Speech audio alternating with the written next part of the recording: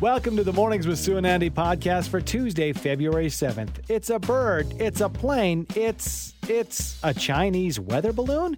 We discussed the concerns surrounding China's violation of U.S. and Canada airspace earlier this week with Mercedes Stephenson, Global News Ottawa Bureau Chief and host of the West Block. With the growing demand for electric vehicles, can Canada's electric grid keep up with the increased need for charging stations? We get some answers from Sunil Johal, VP of Public Policy at CSA Group and professor at the University of Toronto. The fountain of youth may be a myth, but aging well doesn't have to be. We get some tips to stay youthful beyond your years with Calgary-based health and fitness team Marcella Fortini and Garner Bleesk. And finally, it is Tech Tuesday. The Gadget Guy joins us with details on his side hustle, working on set on movie and TV productions, including the hit HBO show The Last of Us.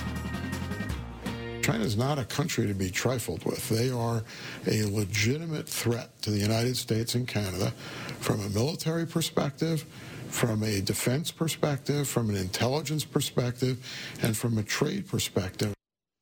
That was a clip from U.S. Ambassador to Canada David Cohen commenting on the threat China poses after a so-called weather balloon violated U.S. and Canadian airspace last week. Joining us to talk about it is Mercedes Stephenson, Global News Ottawa Bureau Chief and host of the West Block. Hi, Mercedes. Hey, Sue and Andy. Super topical discussion that you had, and obviously it was all the discussion both in Canada and the United States with that, well, what everybody pretty much believes was a spy balloon, right? But so this was not the first one that ever has flown over Canada and certainly over the United States too. Yeah, it turns out it's just the first one that we, the public, found out about. I talked to a source when this first started happening, and he said to me, you guys all seem so worked up about this. I said, well, what am I missing? China is flying what everyone is telling us is a spy balloon over Canada. Is it not a spy balloon going over Canada and the U.S.? And he said, oh, no, if it's like the other ones, it is. And I said, the other ones? And he said, oh, this has happened before. This is not uncommon even. But this is just sort of the first time that a government, because people saw it and it started to come up and be discussed in media, has been forced to address it. But he said this is something that absolutely has happened before, and not just in Canada and the U.S. It is a known tactic. We know the balloons are from China, and it's part of sort of this pattern of behavior. So I thought that was quite remarkable because people were incensed and concerned that this was happening. But it turns out that it's not setting a precedent or a new escalation. It's actually something that has been happening apparently for quite some time. So this one is more, out in the open, so to speak, Mercedes, obviously covered by media such as ourselves here, talking about it on QR Calgary. But further down the line, let's talk about this and the effect it might have on the already somewhat inflamed, tense, if you will, U.S.-China relationship. Yeah, I mean, it definitely made it more tense because it's public. And again, keep in mind, like the government in Canada and the government in the United States are putting out very strong statements condemning this, but they've actually known about it for quite a bit of time. That doesn't change that it can still escalate things when it comes into the public arena. And the timing on this one, too, right? Antony Blinken, the U.S. Secretary of State, was scheduled to travel to China. He canceled that trip. He's not going to go to China when there is a spy balloon actively floating over the U.S. everyone's talking about. But it was interesting to me because it's the same thing that happened when we broke the story about Canadian pilots being buzzed by pilots in Chinese fighter jets getting, literally 20 feet off the wing and giving them the middle finger. There was another story we had about how the Chinese were releasing chaff in the air, metal in the air, into Australian jets. And in that case, the Australians asked us to wait 24 hours before breaking the story because they were going to give us a statement. And instead, they put their prime minister out to announce it and did a press conference. In both these cases, there were statements of outrage that was put out by the government. But in both these cases, sources that I spoke to, and they were not just in Canada, told me these were repeated events. It wasn't once or twice, and that's why people got concerned. And as a journalist, I ended up getting that information. So I think there's no question there's a pattern of escalating Chinese behavior, but there's also a pattern of Western countries not wanting to talk about it in public, perhaps because they're trying to limit that level of escalation, or they view this as sort of now a set level of Chinese behavior poking the boundaries from Beijing. So I just find it really interesting that every time it comes out, the governments act really angry, but every time I know it's been going on for months or sometimes years before it comes to the attention of the media. Okay, so you talked to the U.S. ambassador to Canada, David Cohen. What did he say he believes China's motivation is for flying these surveillance balloons over the U.S. and over Canada particularly? Well, so a couple of things here. He didn't really get into the motivations, but what he did say is it's a reminder that China is a serious threat to Canada and the United States. This is a country that has a lot of capabilities, and they're obviously not afraid to be pretty direct at demonstrating them. In terms of the balloon itself and why, I talked to some military intelligence folks, and they said, look, the reason why people say, what's the difference? There's already satellites. A balloon is actually able to gather a lot more information because satellites pass over very quickly, so they have higher resolution. But because a balloon can just sit somewhere, it can take higher quality pictures, it moves more slowly, it can take them from different angles, and depending on what's on board, it could have things on there that have certain sensing requirements. That could be anything from trying to intercept communications or to detect certain chemicals and stuff in the air if they're looking for certain kinds of processing. So it's not to be sort of dismissed as, oh, it's just a balloon and they have satellites. It has a different intent than the satellites, and it basically allows for more specific intelligence to be gathered depending on what's on the balloon. And of course, we're just still sort of getting information about what exactly was on this balloon now, and now also finding out information that the U.S. was concerned about what might actually be on it. And it looks like what they're finding so far is they're saying maybe surveillance equipment, but of course we haven't gotten that. And just my last quick point was the language around Canada was interesting. I was told by very senior sources it went through Canadian airspace. I wasn't told it actually flew over Canadian territory. And I was told to be very careful with my wording on that. So I'm not sure where this balloon's exact flight path was. Maybe it did go over territory and they were still investigating it then. Remember, for a while, they thought there was actually a second incident in Canada. Mm-hmm. We don't really have clarity on what happened with that. But again, if it's happened once, it's probably happened more than once, possibly, based on what we're now being told. Yeah, I think we'll be gleaning more information and hearing more about this as the recovery of that balloon continues out of the ocean. Now, we're going to switch gears.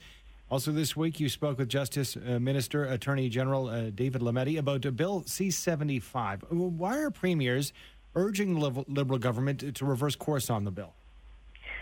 So C-75 essentially changed some of the requirements for people to get bail. And what some of the premiers are saying is that bail is now being granted in cases where the person could be a danger to society. Justice Minister says, look, it's up to the Crown to prove someone's a danger to society so that they're not released into the public. It's up to police to pick up people who are out on bail and violate their bail conditions and are wanted on a warrant. For example, Miles Sanderson, right, who carried out those horrific stabbings at James Smith Cree Nation. He was out on bail and he'd violated his bail and was supposed to be picked up. So it's sort of this blame game of the provinces saying the feds have made it too easy to get bail, and that's specifically a concern around not just like everyone in general, but violent repeat offenders. And you have the feds saying, well, actually, they shouldn't be out in the first place if they're violent repeat offenders and it's not our bill. However, they are also saying they are open to making some changes, so they must think that there's something that's not working well there. And I think they have perhaps picked up on the public mood of people being upset that in repeated cases they're hearing about people were out on bail, not after sort of minor offenses, but after violent and repeated ones. So I think you're going to see that reopened and then take a look at it.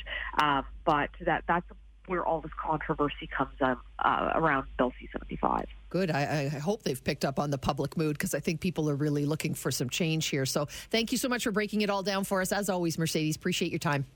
Thanks for having me. Thank you. Mercedes Stephenson, Global News Ottawa Bureau Chief and host of The West Block. The West Block, of course, re-airs Sundays at 11 a.m. on QR Calgary.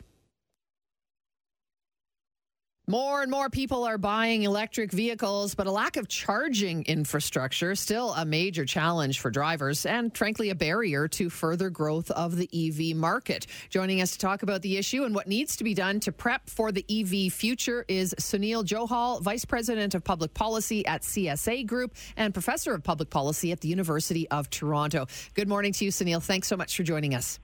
Yeah, good morning. Thanks for having me on. Do we know across Canada at this point, I mean, do you have any numbers in terms of how many charging stations exist versus how many vehicles there are out there? Yeah, so I mean, there are somewhere around 20,000 charging stations across the country. And in terms of number of vehicles, electric vehicles across the country, you're probably looking at around 400 to 500,000.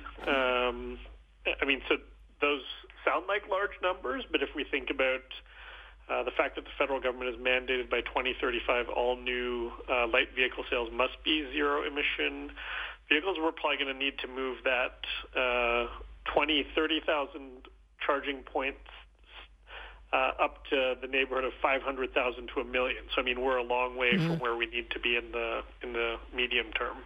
I think because it's so new, Sunil, we have a hard time wrapping our head around it. If we look at a traditional vehicle and we think about our own neighborhoods or even the side of the highway, we know where the gas stations are, just basically how many gas stations you'll see in your travels. But this is a different animal in that people can indeed have charging stations at home. So can you envision a time where we see, as many electric vehicle charging stations as we see gas stations?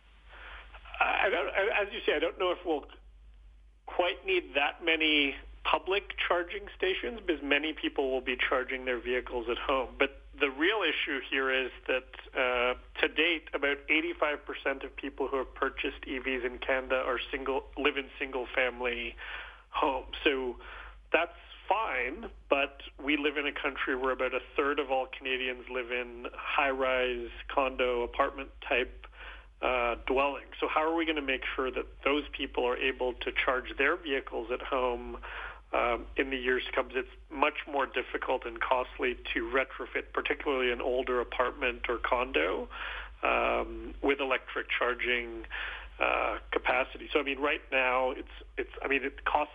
There's a cost to it for a single-family home owner or dweller, but the logistics aren't that difficult. It's much harder to do this in non-single-family home settings.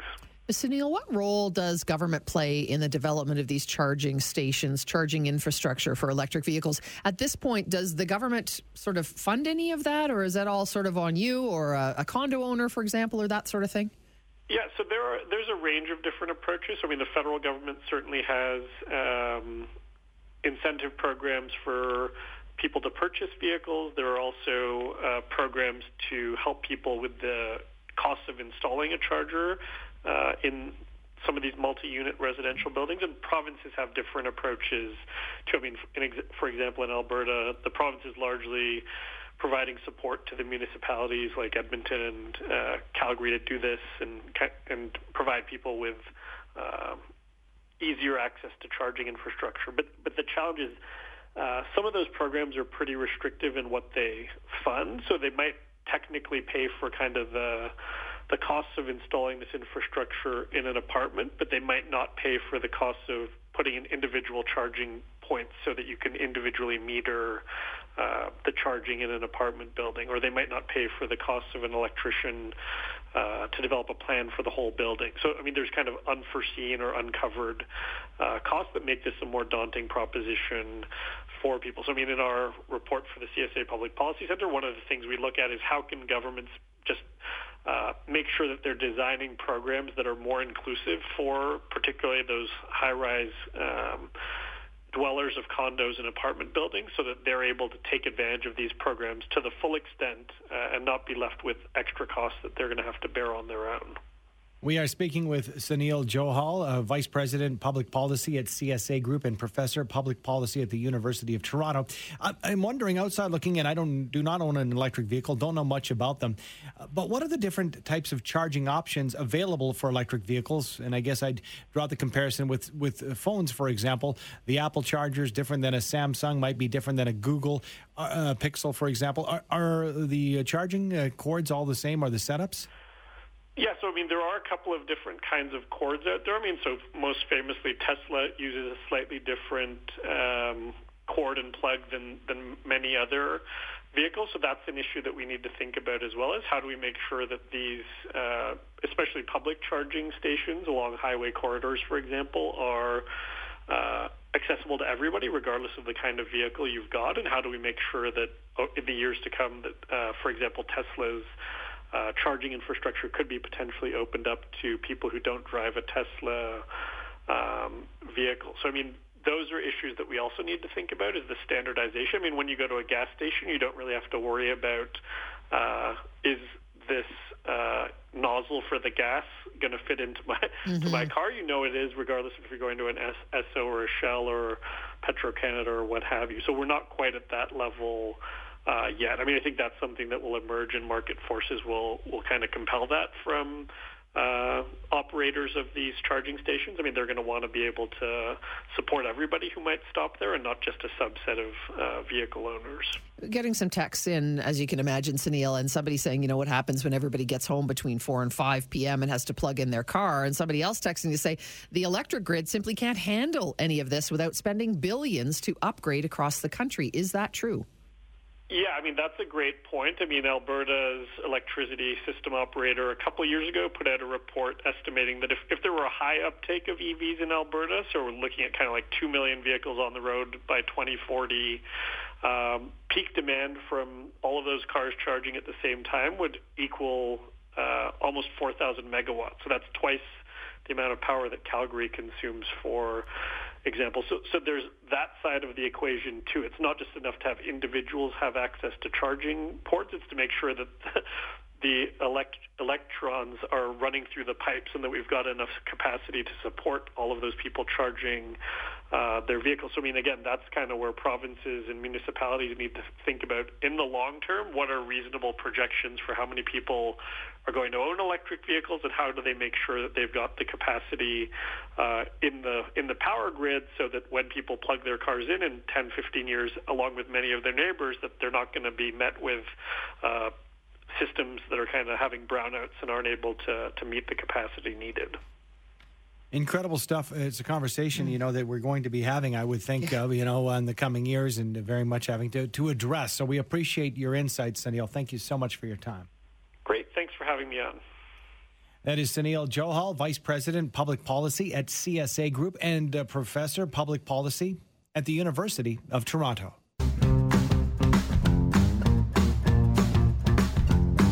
And the fountain of youth may be a myth, but aging doesn't have to be. Andy and I both saw her post on Facebook and thought, wow, we need to talk to her. We've had strength and fitness trainers Marcella Fortini and Garner Bleesk on before, but Marcella posted a picture with the caption, "This is what 56 looks like." Marcella and Garner join us now to talk about it. Hi, team. Thanks so much for getting up early with us. Good morning. Okay. Good morning. Marcella, we're going to start with you because this was your post specifically. You're 56 years old. You are in a bikini at the beach. And I mean, you look amazing and good for you for showing it off. Tell us your secret, though, because I think there are a lot of women out there who think, you know, maybe when I hit that 50 mark, it's all over for me. But it's not, is it? It's not. Thank you. You know, I was a little bit leery about posting that picture.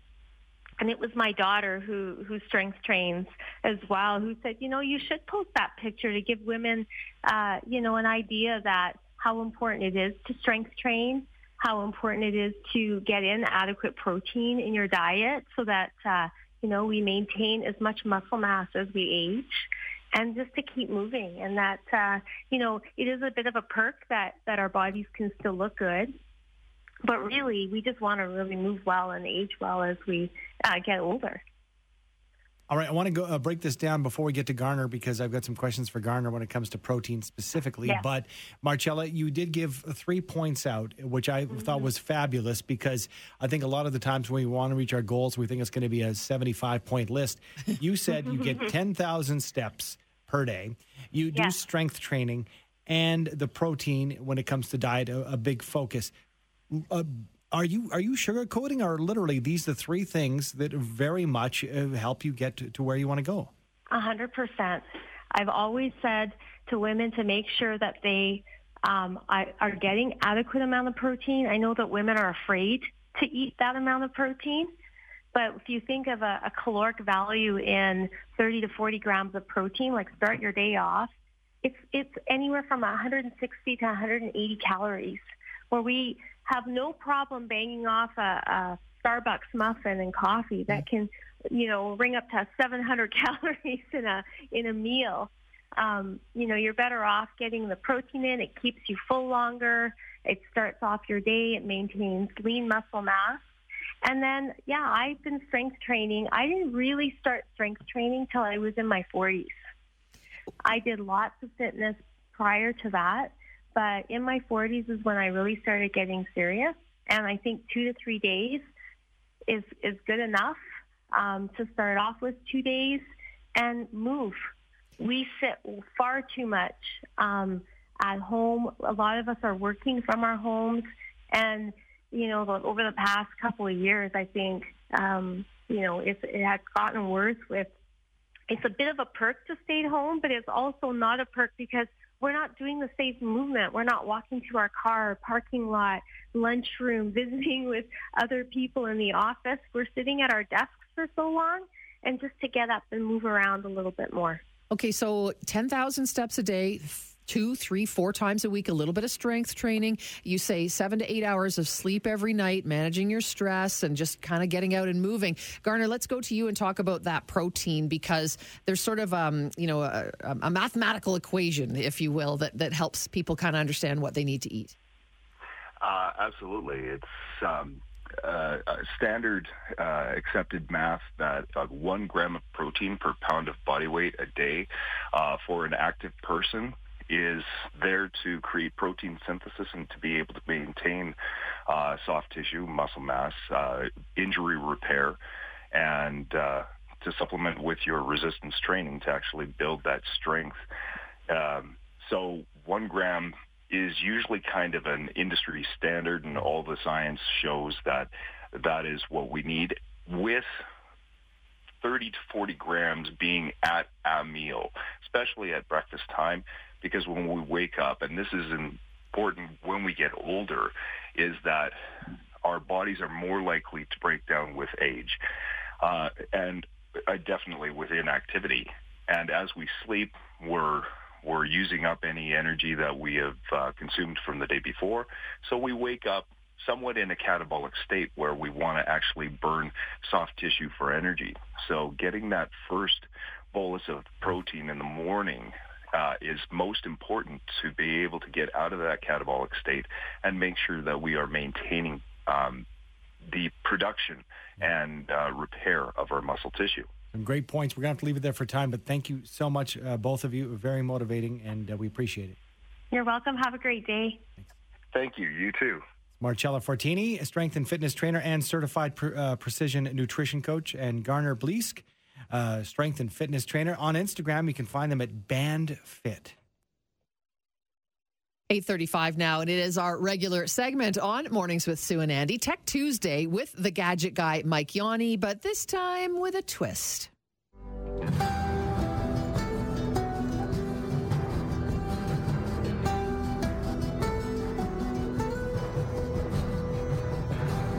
Mike joins us to share details on his side hustle, which is working behind the scenes on movie and TV productions, including the hit HBO show The Last of Us, which is what that music is from. Good morning, Mike. Thanks for joining us. Good morning. It's that theme song alone just kind of gives me goosebumps. Me too. It is a great, great show. And I understand you did 3 different jobs behind the scenes on The Last of Us? I did. So I kind of came into The Last of Us about a quarter of the way through production. I was working with MGM on another production, finished that, and then jumped on to HBO's The Last of Us. And I got to say, that's 6 months of my life. What a whirlwind. But it's so crazy to sit back and see it and think, wow, it's amazing how it all came together and how good it looks. One of the jobs I did was locations, and locations isn't exactly a sexy job in film. A lot of times it's just blocking off areas, locking them down when we're shooting. But I had a really cool role because I got to work out of the Boston quarantine zone. Do you remember? You've been watching it, so you remember the first episode? Yeah, so that my office was through one of those doors. That's basically. Cool. So I mean, I would park on the street there in Boston and then, walk into my office. But inside, what was cool, it was a lot of these sculptors.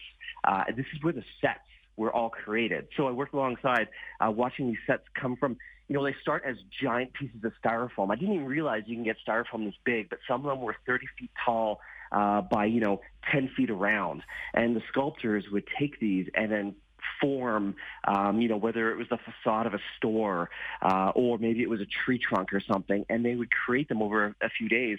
So you'd see it start as this piece of styrofoam, and then 2 days later, it was a tree. And you walk up to it, and it's like, I cannot believe this is just styrofoam. It was incredible. It's really magic that we're seeing on the screen. Another one of your jobs, which I think is interesting because I think this would be a lot of pressure, background casting. Tell us about this. Yeah, this was one of my favorite parts of the job. Background casting assistant. Basically, you were helping the assistant directors pick who's going to be in the background.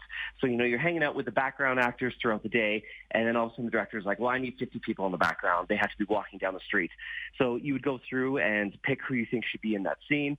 But the cool thing was, because of my previous experience with MGM with assistant directing, I was also able to place the background.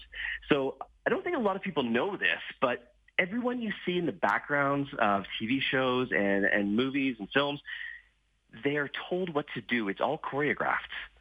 They don't just wander out and figure it out. So you tell them, okay, you give them a prop, which is cool. You kind of have access to all the props. So you give them a prop and say, okay, walk across the street, but halfway across the street, stop and start talking to this person and wait 10 seconds and then continue on walking across the street, then meet up with this person. And so all the assistant directors are kind of working together to create this, it's all choreographed in the background. It's fascinating how it all works. It's a well-run machine. That's pretty cool. Okay, so you mentioned assistant directing. Tell us about that. Are you the guy that goes that clapper thing and then it just everything begins?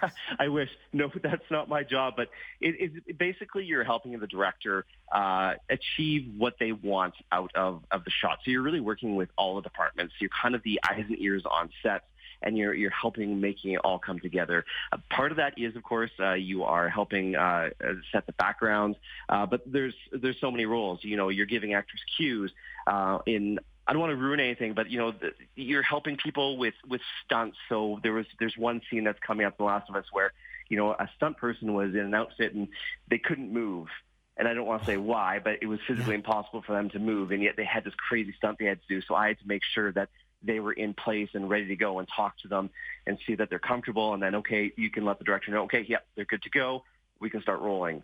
So there's so many, aspects to being an assistant director. It's pretty incredible. And that's the interesting thing is you just never knew what you were going to do when you went into set. Every day was different. You never know what was going to come up. And just walking through those sets were incredible. Even when the lights weren't on, when they were empty, walking through and seeing the attention to detail that was actually put into some of the sets. Like in the Boston Museum, I walked through that set a few times and seeing that there were some fungus, little mushrooms that were an inch tall. It's like, well, why would you need that? You're never going to see that on camera. But there was just the attention to detail was second to none on all of those sets. Before we let you go, we'd be remiss if we didn't ask you. You worked so closely with this. This was your life for 6 months when it comes to work. What are your thoughts when you sit down and watch the episodes? How does that feel for you? It's pretty incredible. It is interesting because there are days on set when you're like, oh, how is this going to come together? There's no way. And then you see it put all together, and it's like, wow, we pulled it off. It looks absolutely amazing. But I will say part of the magic is kind of gone because I'll be watching it, and I can pick out all the landmarks in Calgary, like what was real and what was a set. So I'll think, oh, well, Joel and Ellie are, oh yeah, I know where they are. They're running into that building. But as soon as they're in the building, I know that's a soundstage. That's not actually the building. So you don't want to watch it with me because I'll be talking the entire time saying, oh, that's not real. That's real. You're that's that not guy. Real. Hey, I am that guy. Or I'll be like, I'm hiding behind that barrel over there giving the background cues. Hey, that's kind of funny, though. So was it all, it was, sorry, we had like 2 seconds, but it was all sets. There's no CG in the movie, in the TV series? Oh, no, there's lots of CG. Okay. A lot of, yeah. It's a real mix of real building CG. Lots of CG, it's though. Awesome. You did a great job. Congratulations on your TV series, Mike. Thanks. I wish I could take credit for it all. Wish you could too. Thanks for joining us. Thank you. Make sure you watch The Last of Us. It is a fantastic series on HBO. That's Mike Yanni, the Gadget Guy. You can find all his stuff at Gadget Guy Mike, and he's got a YouTube channel. Just search Gadget Guy Mike Yanni.